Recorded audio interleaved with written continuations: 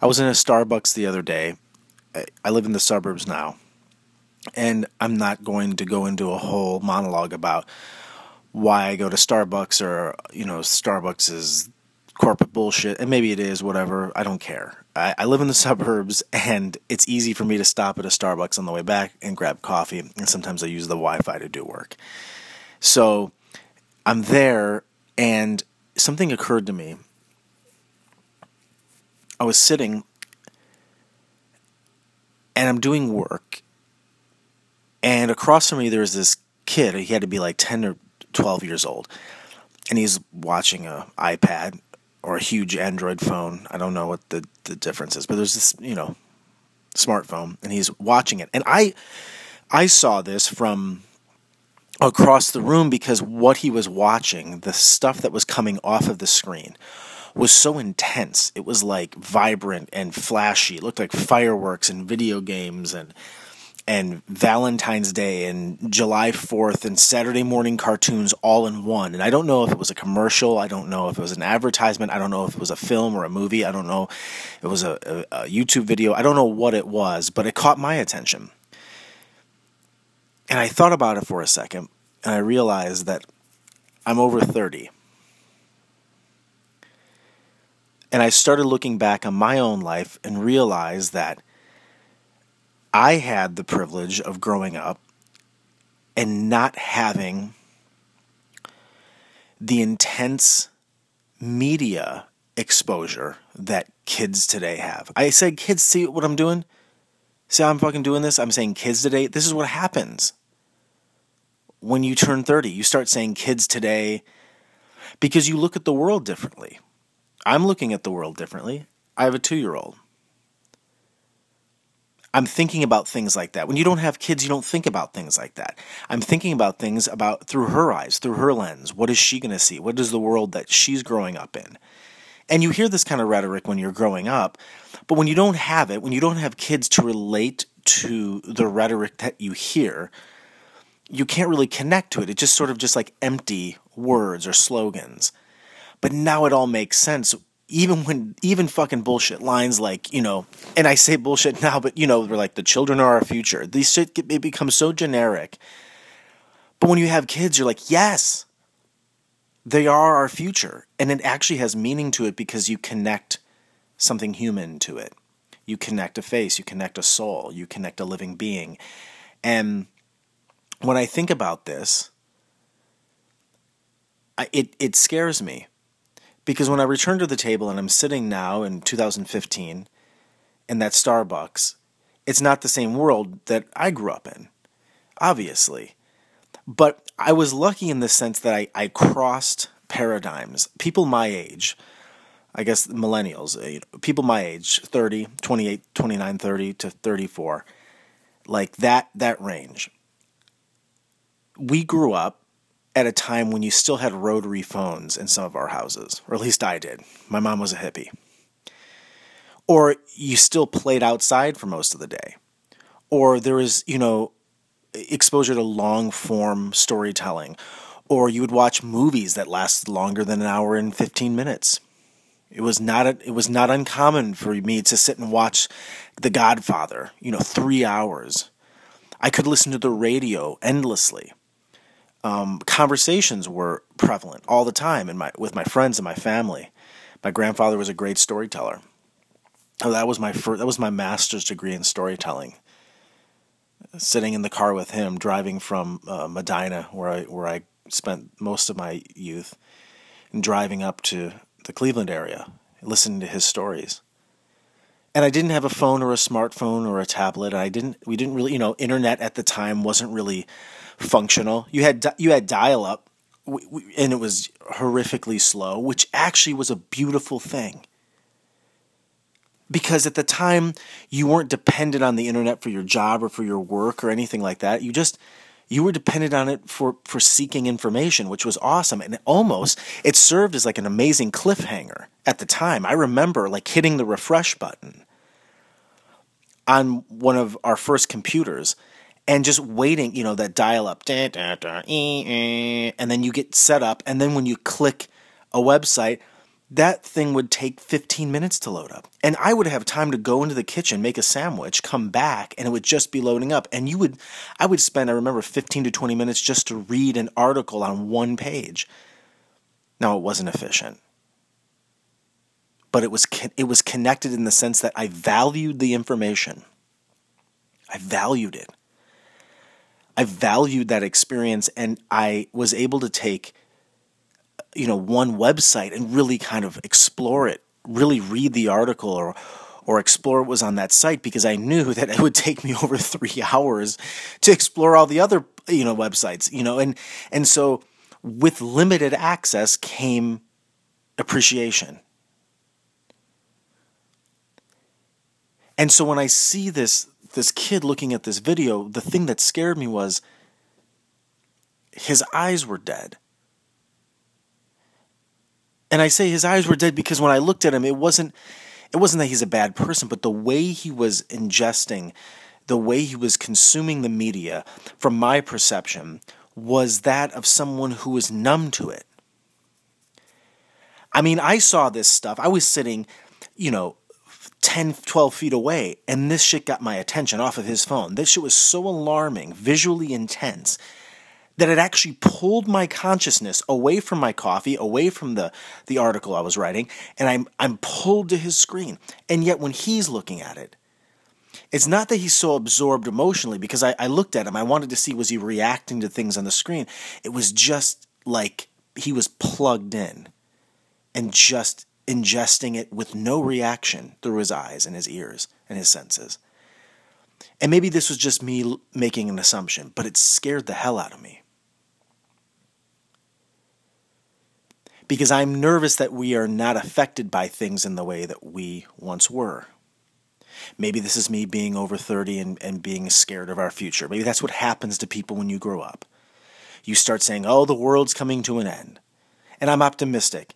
But I'm looking at this because I'm looking through the eyes of my 2-year-old. And I'm thinking, I don't want her to look at media the way this kid in Starbucks is. I want her to cringe when she sees something on television. I want her to cringe when she sees someone get hurt.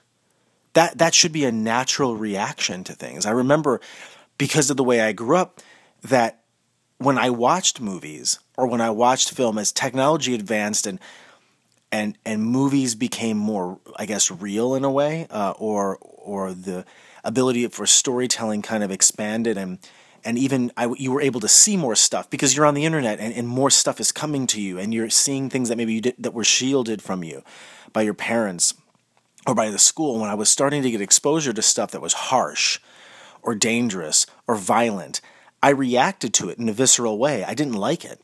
It scared me. It turned me off. And I don't think that's because I'm a good person. I think it was just because naturally, when you're not accustomed to that, seeing that stuff all the time in such a intense way all the time, that seems to be a good reaction to have because it's real. It makes what you're seeing real. You don't look over it. You're not numb to it. And so my fear, I guess, is that I don't want, well, the world's moving this way, so fuck what I want. Right? But maybe I don't want my daughter, and I have a girlfriend who has a 4-year-old, I don't want her consuming media in that way where they have dead eyes. Because maybe it leads to other things. Maybe it means that the way they process empathy and treat people changes. Maybe that means that. Maybe not. Because this is sort of a frontier. They don't have the training that I had, or when I say training, they don't have the luxury of living a life without that kind of stuff. I mean, when I first got introduced to video games, it was like the like Atari and stuff like that. These were simplistic sort of games, and so, but they weren't part of our everyday life. I wasn't on the internet on my phone all the time, getting bombarded with information. There was time and space to think and formulate opinions and ideas and to read. And I guess even the media that I did consume on the television was limited, but it was more meaningful. It was more meaningful, in my opinion. But maybe I'm just a 30-year-old who's old now, and I don't get it. But I'm nervous. And I'm a hypocrite because I use it all the time for my work. I mean, right now I'm recording this on a smartphone. But see, the advantage that I have is that I can discern. And I'm nervous that when you don't grow up with the other side, when you don't grow up with another perspective that grounds you in the basis. I'm grounded in being in the 80s and 90s and having to listen to cassettes and appreciating how long it takes to load a web page and knowing a world where that didn't exist, knowing a world where I could go back and listen to a record, knowing a world what it's like to listen to a full album of music and understand an experience, or having to buy or purchase an album in the store, knowing a world where I could sit and watch an entire movie and it wouldn't lose my attention. I would actually be deeper into it. Knowing a world where I could go an entire day and just have conversations. That's the world that I'm rooted in. And so when I'm faced with having to, adapt to technology, I can do that and maybe not lose myself as much because I know what's real. I know what's real. And I'm nervous for that kid. I'm nervous and I feel badly for that kid who's able to look at something so intense and consume media that's so jarring and not react to it in a way, for me, that appears human. And I'm nervous for that because then we wonder why we treat each other in inhumane ways, or we lack empathy, or we don't connect to issues in a way in which we fight for a world that's better for our kids, where we disassociate with things around us because we live in a world of sound bites and we live in a world of Vine videos and things like that. And so I don't think there's a social action around it. I don't know if there's anything you can do. I'll tell you what I do. I know in my home is I don't have cable anymore. One, it's cost efficient. Two, I've noticed it's changed the way that I've been living. Used to have TV all the time in the house. But now I listen to the radio, always have, but even more. I read. And there's a really crazy thing that happens. I have conversations all the time. And that's what I do for a living. I have conversations, I do monologues, I speak to people. But I'm saying when the camera's off and the recording devices are off, actually have conversations. My girlfriend and I can talk for hours. She's built that way too. But to talk for hours, and I could talk for hours, and you really get to know someone. And then you start doing things in the house that are different. You start, going outside and planting flowers, and you start cooking, and you start just having talks about life and all these kind of things. And this is what I always enjoyed. But man, even just taking that element of television away has maybe brought me back to what it was like when I was a kid, and maybe it's nostalgic, I don't know. But I'm telling you, it's breeding something important. It's reinforcing something that I've always known. That there is value in simplicity.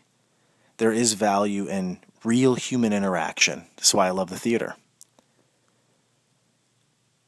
That's why I love the radio, in a way, because it's just a direct connection with another voice, another idea, another way of looking at things, and you actually have to listen. I mean, this recording I'm looking now is almost 14 minutes. I can't believe that.